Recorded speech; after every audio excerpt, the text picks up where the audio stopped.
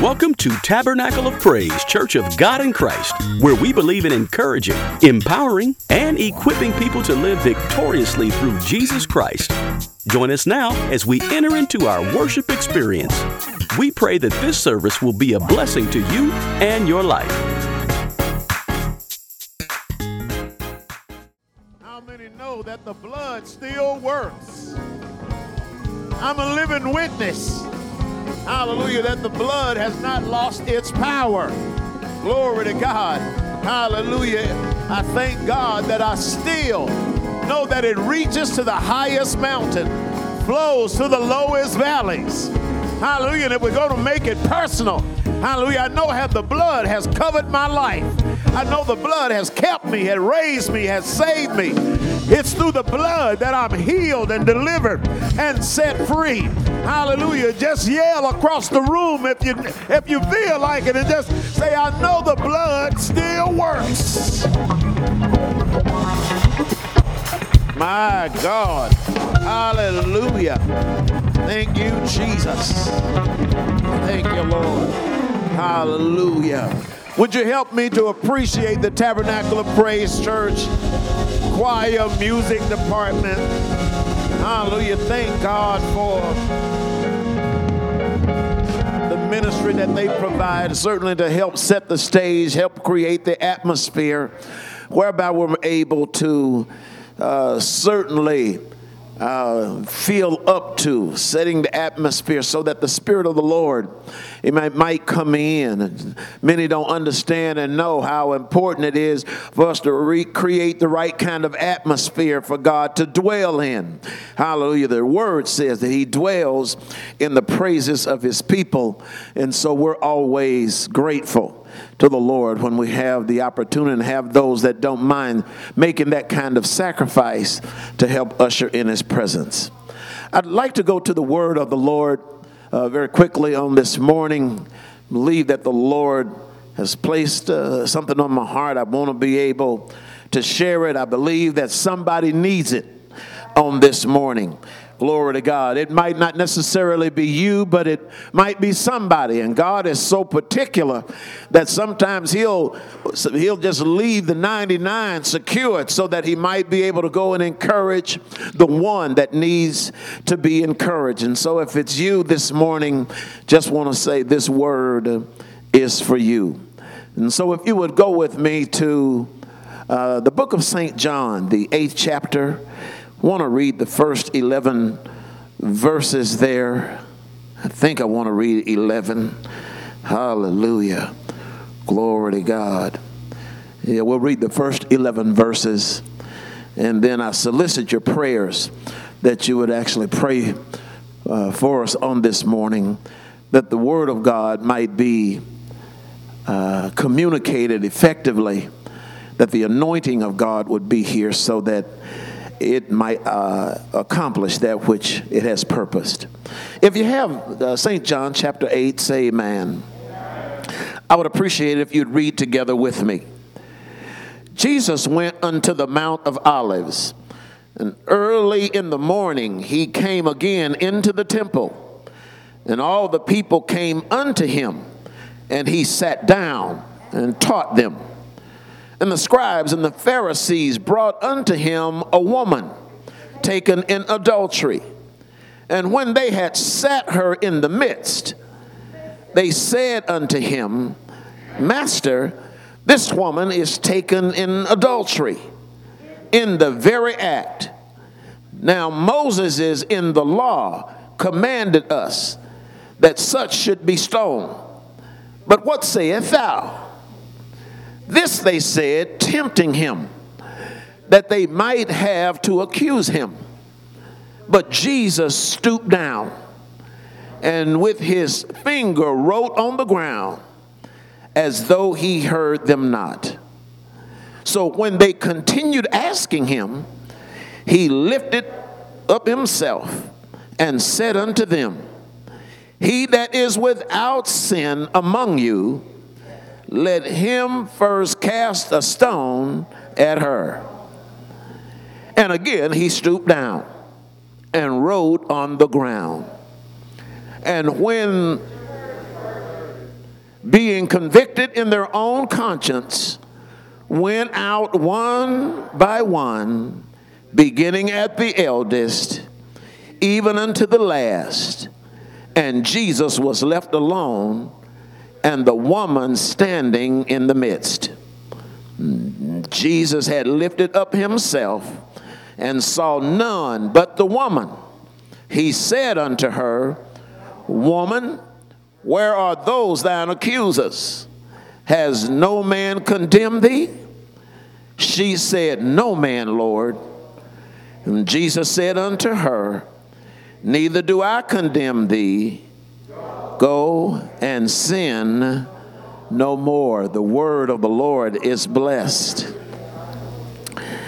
I want to take my thought this morning from,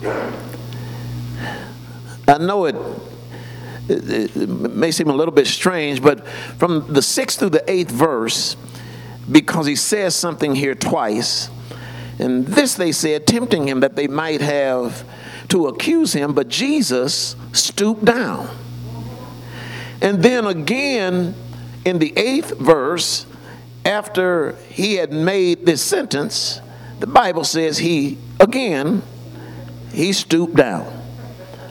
And so would you look across the room and say at somebody that I thank God for stooping to save me.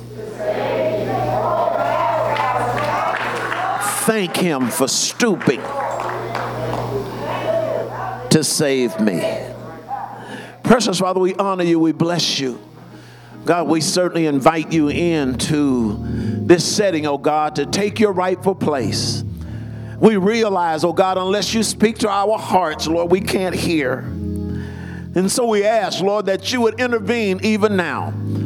God, you have purposed this day so that you might be able to encourage the heart of someone, so that you might be able to convict someone of their error. God, and to demonstrate how loving you are. God, to look past their fault and see their need and stoop down. God, to save them, to establish them, to encourage, to give what it is that is needed at this moment. And God, we appreciate you on today. God, when we realize how far we've come, that we've come through, perhaps the mistakes that we made along the way, God, we're thankful. God, you're there, oh God, to lift us up, to give us strength, to encourage our hearts, to establish our way, so that we might be able to meet your objectives and ultimately give you the glory, the honor, and the praise that's due your name. And so we celebrate you on today.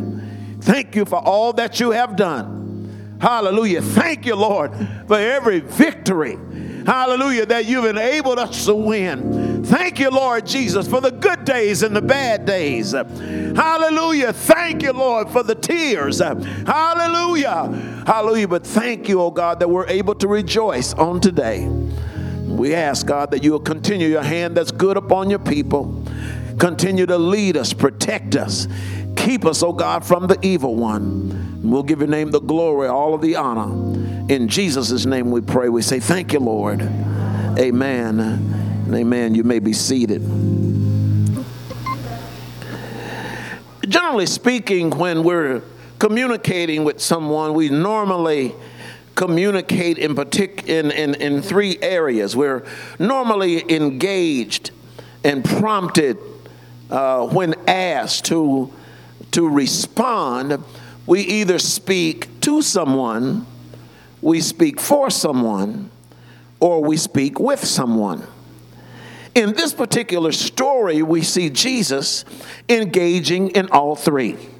One of the things that makes communication effective is our ability to relate to the person or the audience of which we're able to speak.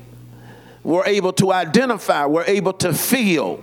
It becomes important that we put ourselves many times in a position so that we might be able to have some sense of what the other person is actually going through, so that we might connect more effectively with them As a matter of fact, when Jesus got ready to save us, hallelujah, we have the testimony, glory to God, that he allowed himself to be tempted in all points, as are we, yet without sin, so that he might be able to understand how we feel and not become so far removed, glory to God, hallelujah, when you, and realize when you first got saved, not become so far removed that you forget what God did for you and how he brought you out, how he saved you, not become so busy that you don't have time to befriend somebody else or speak a kind word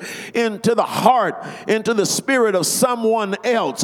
You don't allow yourself ever to get to the point to where, hallelujah, you climb the spiritual ladder, if you will, glory to God, and forget how it was that you had folk that would pray for you, hallelujah, somewhere along the way to help you to get there.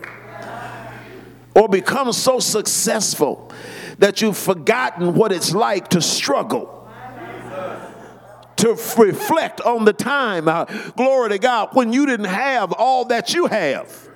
Hallelujah. When you had some things that were missing in your life. And I just believe that people will know that you have ceased to identify with them when they overhear conversations. And those conversations suggest that you really don't have the ability to understand where the rest of us are, that you have, for all intents and purposes, sort of checked out. I'm telling you that we have to purposely go after the idea of not losing our common touch as a church.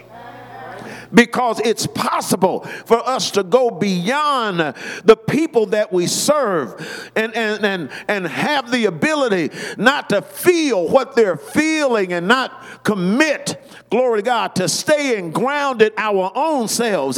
Hallelujah. So that we don't end up getting out of the will of God. Hallelujah. Just so that we could hang with a certain group. Because sometimes in so doing, we become irrelevant to the people that God has intended for us to serve.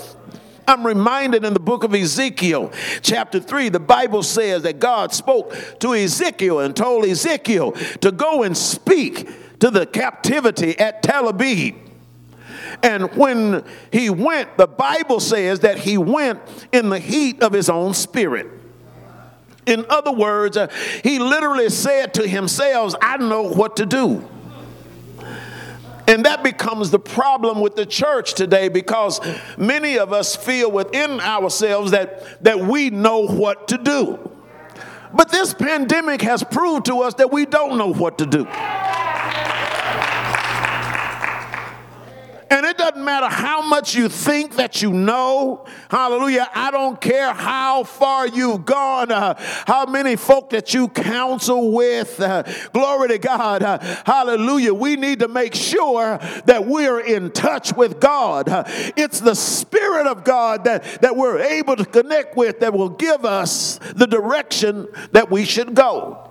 Because if we continue to try to do things on our own, hallelujah, we'll be characterized like the old people used to say, that he's just going off in his own flesh, thinking that we can accomplish something just because we're gifted, just because God has given us knowledge, just because we know somebody, because we're charismatic, hallelujah, because we have the ability to tickle the ears of people with the words that we would speak. We'll ultimately build mountains of nothingness and not be effective in the kingdom of God. One of the things that we don't want people to do is to come to the house of God, come into a service like this hungry and leave the same way that they came.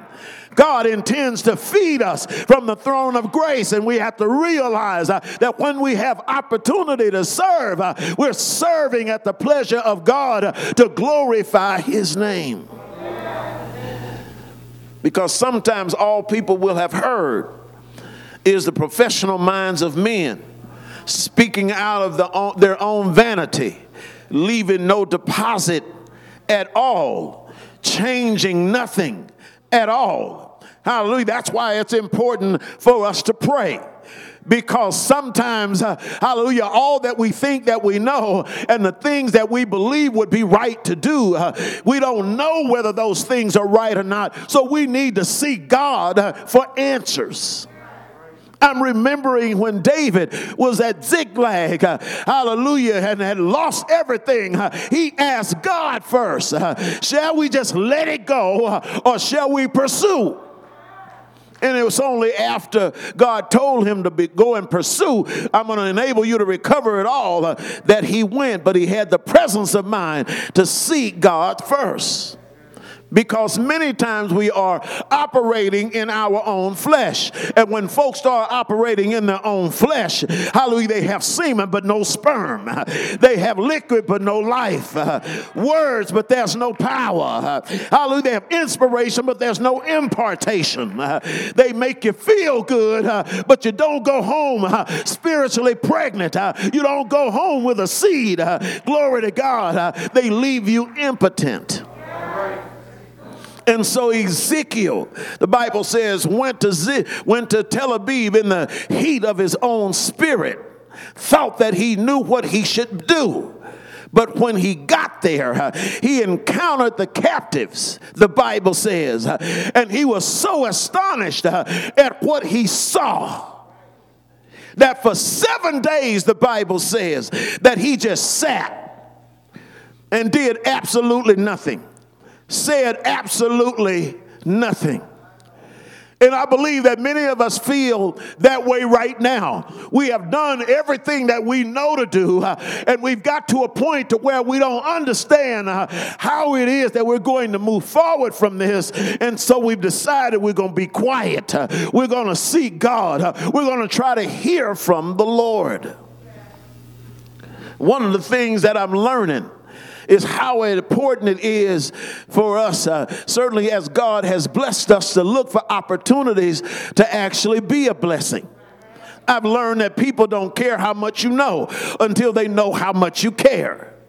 Don't try to come help me, hallelujah, based on some books that you've read or some data that you've gathered, some TV, hallelujah, or news bulletin that you have read. Glory to God, hallelujah. Until you've sat where I've sat, don't talk to me, hallelujah, about anything. You can't teach me or share with me how I ought to behave, how I ought to act. It's not you that's in trouble. It's me. Glory to God. Don't try to point out to me what I should be thinking until you have sat where I sit. Until you have felt what I feel. Until you have been through what I'm going through. Until you have struggled with what I'm struggling with. Don't tell me how I should act. And if you don't go, hallelujah, being sensitive to the will of God, I've learned that life will somehow bring you to a place to where you begin to experience the same thing, hallelujah, that you've looked past others who are experiencing. Hallelujah, when you start looking past their circumstance, look past their crisis, look past their dilemmas, think that you're beyond that and above that, God will abase you. Adversity has a way of bringing you to a place to where you learn how to connect with other people. This is a principle that cannot be violated. It cannot be gathered as a result of your matriculating from some university. No professor can give this to you. Hallelujah. No church organization can give this to you. Nobody by putting a oily cross on your forehead can give this to you. Even God himself, when he got ready to redeem man from sin, could not do it from the lofty heights of heaven.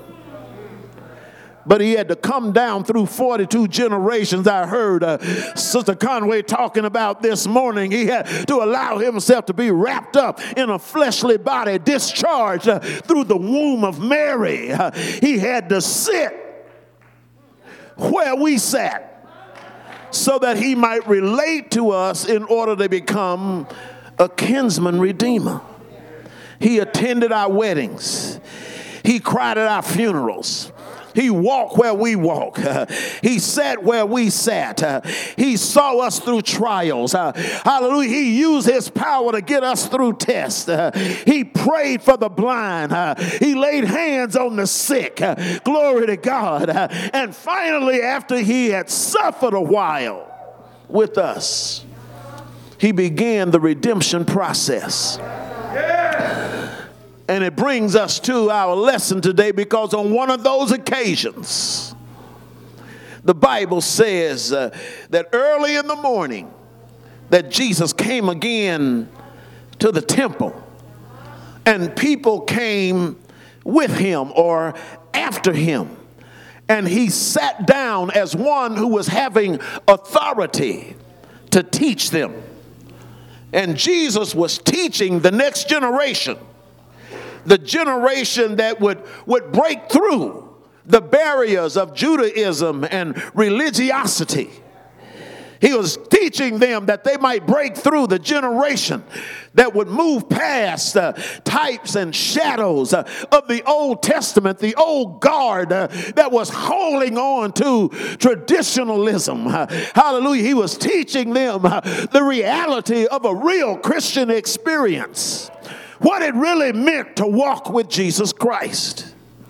He was teaching them when the old guard, the scribes and the Pharisees, snatched a woman and brought her in to the presence of the teacher right in the middle of his class. And allow me to use my own imagination for just a bit to picture what this incident must have looked like. And one of the first things as I read this is the Bible says they caught her in the act. And they brought her to the teacher that they might tempt him. And in my imagination, Elder Ivy, I'm thinking it takes two to tango.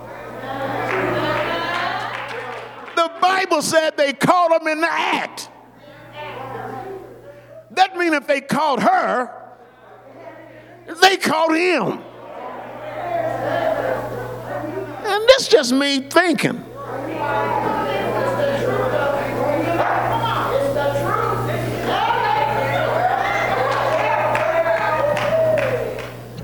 They snatched her, let me use my imagination, out of bed, half naked.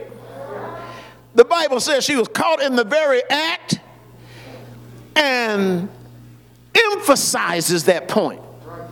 She didn't even get a chance to wash her face, do her hair, in my mind, put on her clothes. They drug her into the temple area, and perhaps the only thing that she had to cover herself was a sheet. Standing before Jesus, trembling, shaking, in the presence of all of those men. And they asked Jesus, what are you going to do about this woman? I'm not Jesus, but if it had been me, I would have asked, where is the guy? Was he related to you or something? You give him a pass, you snatch her out of bed. They must have been in bed together. What, you left him there?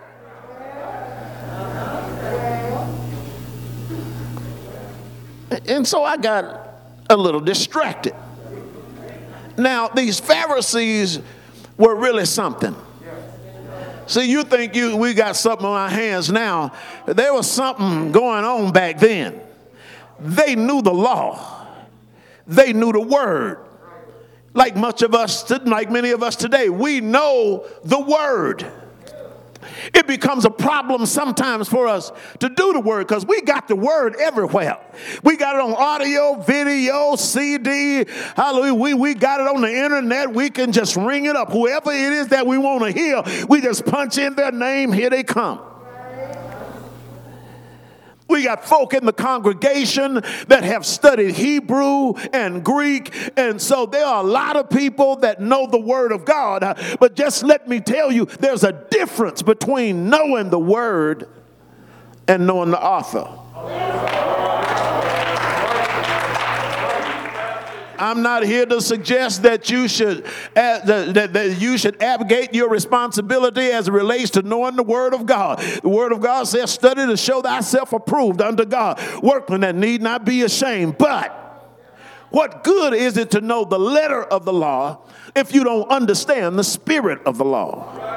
And so the Pharisees, while understanding the letter of the law, had lost the spirit of the law. And now here they come to challenge the author regarding his own words. That takes a lot of nerve. See, it's foolish to challenge the author about a book that he or she wrote. So they come into the room, and there she is. She's trembling. She's probably sweaty, frightened. This woman is in the presence of all of these church people, and I just have to believe that it ruined the class. The students are there. They're probably not saying anything. Everybody is wondering. Hallelujah. All the attention now is on the woman and on Jesus. What in the world is Jesus going to do? How is he going to handle this particular incident? And the Pharisees thought they had him, believing that this was going to be the battle that they would fight to establish their theology over what he was teaching. Because they thought that all that there was to ministry was just knowing the word. All it is to ministry is just getting behind the platform, hallelujah, and exegeting a text. And so they attacked him with words and reminded him what was written in the law of Moses. They threw the word in his face. They threw the woman on the ground, and they told him what the word says. And they told him what the woman did. And they asked him, what are you going to do about this situation? And what Jesus did, this is me using my imagination, is first of all, he just sat and he listened to them rant and rave and try to build a case. And the scripture says that he didn't say anything at first because Jesus was sitting teaching his class. He saw this woman they brought laying in the dirt, mud on her shoulders, mud on her elbows, probably dirt on her thighs and legs. By now, there's tears running down her face. Hallelujah. She's got hair all over her head. Hallelujah. Her body has a certain disposition about it because she's afraid. Her eyes are filled with torment and fear. She's embarrassed and ashamed and probably feeling disgraced. There is this hatred and venom in the hearts of these Pharisees and Sadducees who are threatened by the position of Jesus Christ, believing that some way, somehow, his thought, his idea, his motive was to come and take over, hallelujah, the leadership responsibility away from him, because their position was more important to them than being in God's presence. They say to Jesus, "What sayest thou to this, preacher?" And the Bible said that before he spoke, he stooped down. And all the while they were talking, he never engaged them in conversation. He did like Elijah did. He just knelt down on the ground and didn't say a word.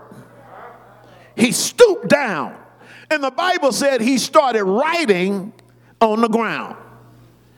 They are acting out what they believed, and he is acting out who he was. And before I say anything about what he wrote, let me just say this about his stooping. That when the law had caught all of humanity in the act of sin and degradation, and when Satan thought that he had for certain cornered God and was going to kill him,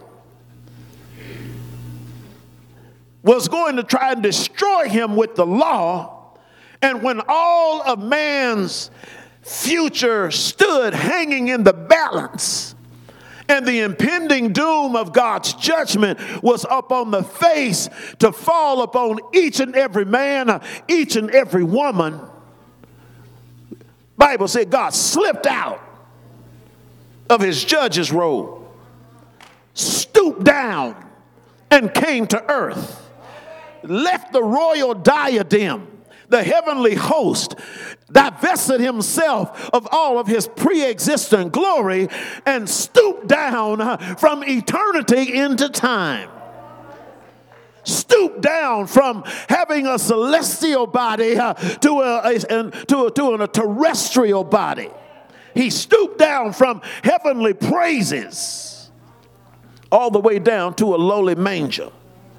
As a matter of fact, the birth of our Lord and Savior Jesus Christ is just God stooping down. Paul said Jesus humbled himself and became poor, that through his poverty we might be made rich. That's what the gospel message really is. That's what the good news is all about. The good news is about the falling souls. That when we were down and out, hallelujah, when we were knocked down all the way to the ground, we didn't have any hope at all. God, hallelujah, that stood above us in righteousness, stooped down and caught our falling soul. He looked beyond our faults and saw our needs. That's why many of us are saying we will forever look, hallelujah, and lift our eyes to Calvary to view the cross where Jesus died for us. Isn't it funny that while religious men stood up, the Lord of glory stooped down? And all of the class is suspended. All of the students stood in awe. They are waiting and seeing what the master is going to do. The teacher has stooped down. He has stooped down because she couldn't stand up. And when I thought about what Jesus did for the woman, I couldn't help but to think what he did for me. Hallelujah. I thank God, hallelujah, because he caught my fallen soul. He saved me. Hallelujah. He gave me new life. And I thank him for it today. I thank God for new life. Hallelujah. I praise him for cars and houses and land and clothes and substance. But when I think about the goodness of Jesus and what he's done for me, I have to thank him, Somebody else has to thank him too, because when you were on drugs, nobody could stoop down and lift you but the Lord Jesus. When you were lying and cheating, Jesus stooped down and rescued you. When you were steeped in prostitution, Jesus stooped down and brought you out. When you were unfaithful and unholy, it wasn't your mama, your daddy, your uncle, your nephew. It was Jesus. And I have to give him praise. I have to thank God for what he has done for me. Hallelujah. Bless the name of the Lord. It was a songwriter that reminded me that I was sinking deep in sin, far from the peaceful shores. Hallelujah. Hallelujah. Glory to God. Very deeply stained with sin, seeking to rise no more. But the Master of the sea heard my despairing cry, stooped down, and from the water he lifted me. Hallelujah. Hallelujah. Glory to God. Now maybe some of you could stand up. Hallelujah. But God had to stoop down to save me. Is there anybody in here that knows that God had to stoop down in order to save you? Hallelujah. Glory to God. Thank you, Jesus. Thank you, Jesus. Thank you, Jesus. Thank you, Jesus. Hallelujah. They weren't lying on me. Hallelujah. They weren't lying on some of us. Some of us were caught in the act. Some of us were guilty. We had to testify that I was wrong. And according to the law, I should have been put to death. The devil had the rocks. He was ready to stone me. He was ready to put me out. Glory to God. Hallelujah. They had all the evidence. It was stacked up real high against me. And it wasn't what Jesus said that saved me. It was what Jesus did that saved me. He stooped down. He reached way down and saved my soul. That's what the gospel is. It's God stooping down. Hallelujah. That's what ministry is. It's God stooping down. That's what being a disciple of Jesus Christ is. It's having the ability to stoop down and identify with somebody else's weakness. And saints of God, we can't help anybody until we stoop down. Before you speak, before you say anything about anybody, hallelujah, the move that you should make is to stoop down. And so Jesus stoops down and he wrote, almost as though he wasn't even listening to the Pharisees. Jesus stoops down and he is writing in the dirt. And in my life, I've heard some people say some amazing things about what he wrote. One preacher once said that what he was writing was the 23rd Psalms. And when I was much younger, I heard somebody say that he was writing the lyrics to Amazing Grace. How sweet the sound that saved a wretch like me. But when I got older, I realized that's probably not what he was writing. Somebody else wrote that. But at the risk of sounding uninformed and even embarrassing myself before such an intelligent group as yourself, just let me testify and confess that I don't know what he wrote. I've studied it. I've run references. I've tried to glean information, but no information that's come to me would suggest and satisfy this mind that somebody knew what he wrote.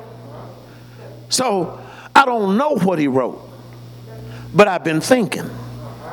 And I believe I know why he wrote.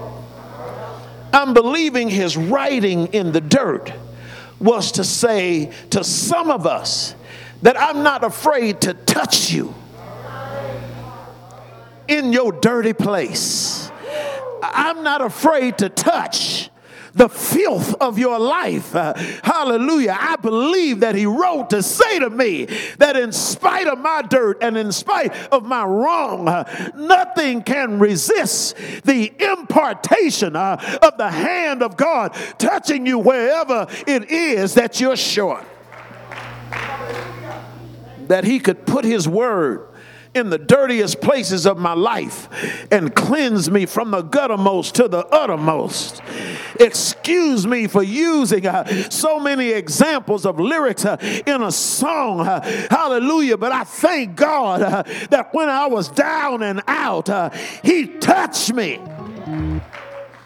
And oh, the joy that flooded my soul when he touched me, something happened. He changed me and rearranged me. Hallelujah. He made me whole. And so he wrote to let me know that his word can make a difference in all of the filth of humanity. He wrote to let me know that he would write in my life. Glory to God. Whatever he would write in your life, whatever he needs to write.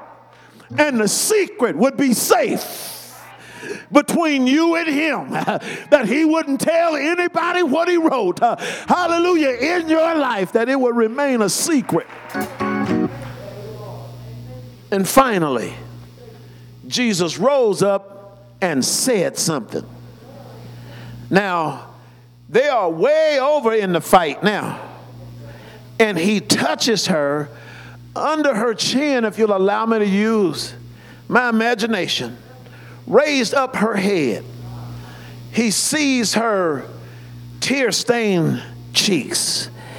He sees her skinned knees. He recognizes her bloodshot eyes. She's trembling. She's shaking like a leaf, not knowing what he is going to say. He looks around at the scribes and the Pharisees, who are all dressed up in their ceremonial garb. They look like the Sanhedrin going to court. They got all the scriptures prepared. They've got their Bibles open. They have already gathered together the rocks so that they might stone her. And Jesus has the nerve enough to say, "He that is without," in a soft voice, "sin among you, let him be the first to cast a stone." He didn't even wait to see their response according to the word. He just turned his back on them, stooped back down again, and began writing.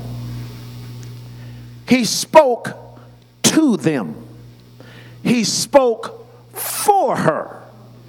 And before the story ends, he speaks with her. And while he was writing, the truth of the text apparently must have hit the accusers smack dab in the face. Because not all at once, but one by one, the Bible says they dropped their rocks. Is there anybody in here that has ever had God speak for you when the people were trying to kill you? And one by one, they had to drop their rocks. Have you ever seen God make your enemies throw down his weapons and begin to walk away from you, hallelujah, and leave you safe? I'm telling you, hallelujah, when you think about what God has done, that alone will make you praise God. when they've got you dead to rights and they're closing in for the kill and you're trembling on the floor and you know that if God doesn't come in and intervene, they're going to take you out. And somehow God says something to them that one by one, hallelujah, you've got a problem. And that problem don't seem to go away. Hallelujah. Glory to God. A problem with the creditor, but one by one. Problem on your job, problem with your children, problem in your marriage, problem with paying the rent, one by one. Have you ever been surrounded by problems everywhere, but one by one? Would you just yell across the room, tell your neighbor, God's going to make the devil drop his rocks.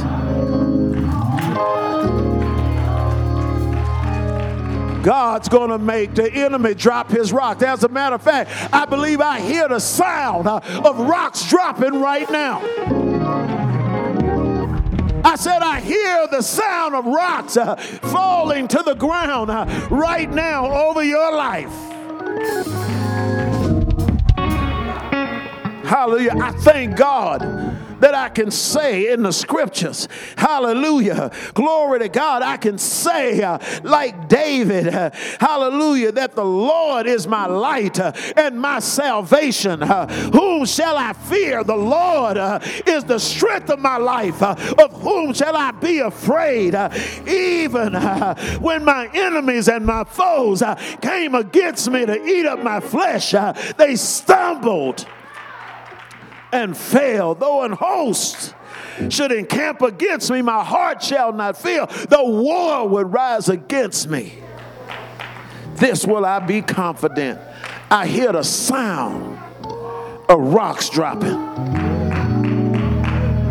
Hallelujah. I just want to finish with this. I'm impressed with Jesus because in order for me to get to this place today, it took me, L. Thomas, 2.5 days to prepare this message, 40 minutes to communicate it to you. A message that Jesus spoke with one sentence.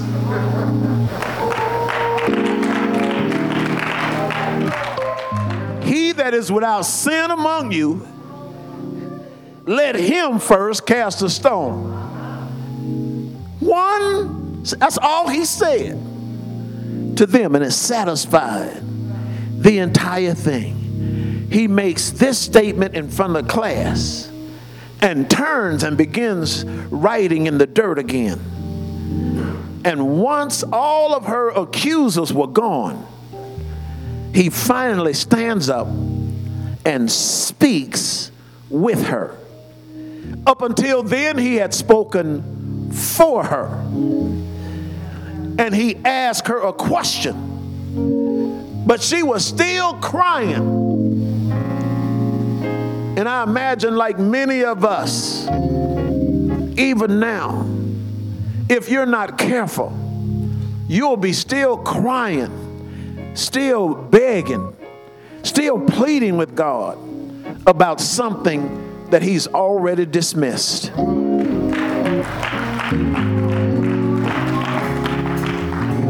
Somebody needs to look up and look around on today. One of the things that I believe that has been threatening us for the last 9-10 months. See, you got to stop crying. You just got to stop wringing your hands and lamenting.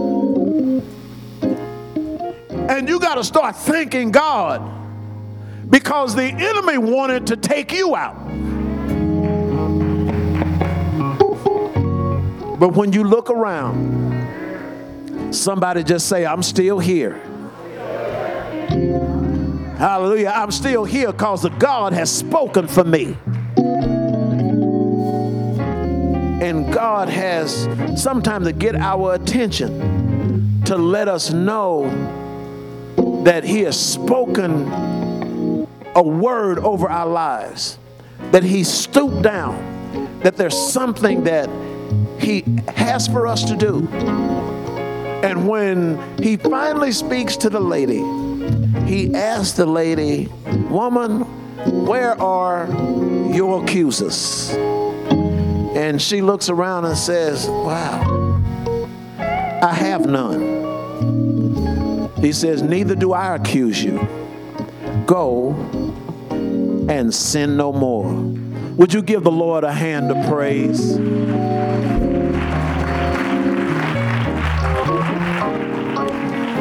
I would that you would stand all over the building. I want to pray for someone on today. This is a perfect time for us to realize that God is in control of our situation. And I realize that it looks threatening. And many of us are living in fear.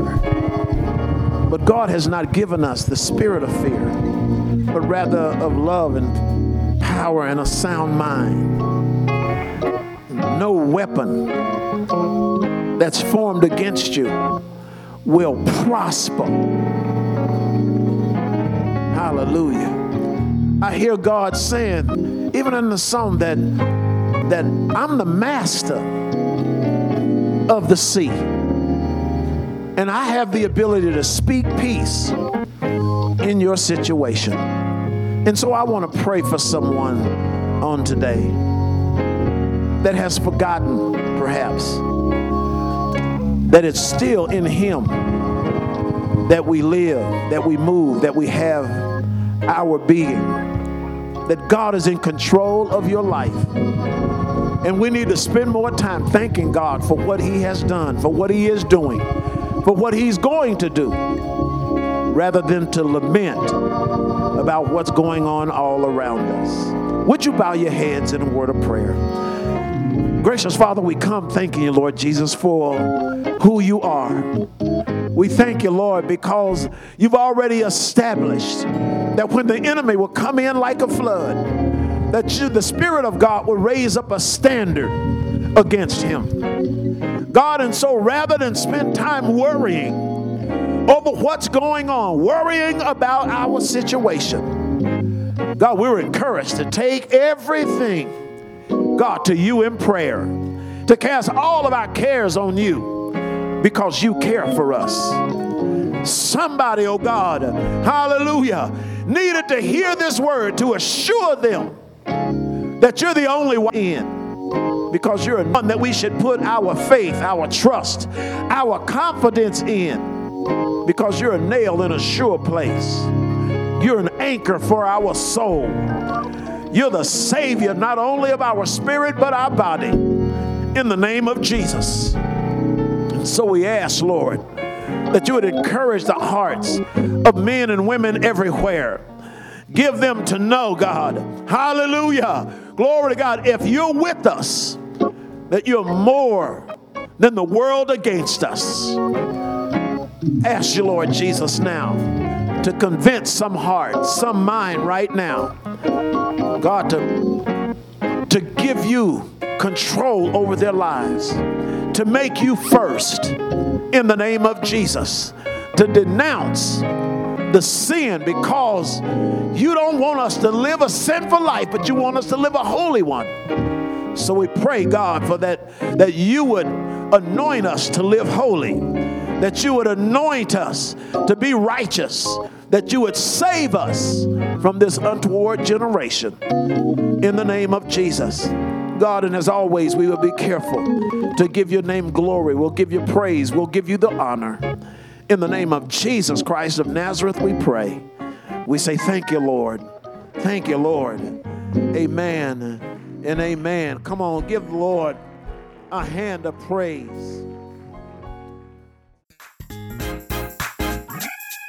Thank you for listening today. If you want to learn more info about our church, visit us on our website at www.topchurchlv.com. We hope this message encouraged you to know you can live victoriously through Jesus Christ.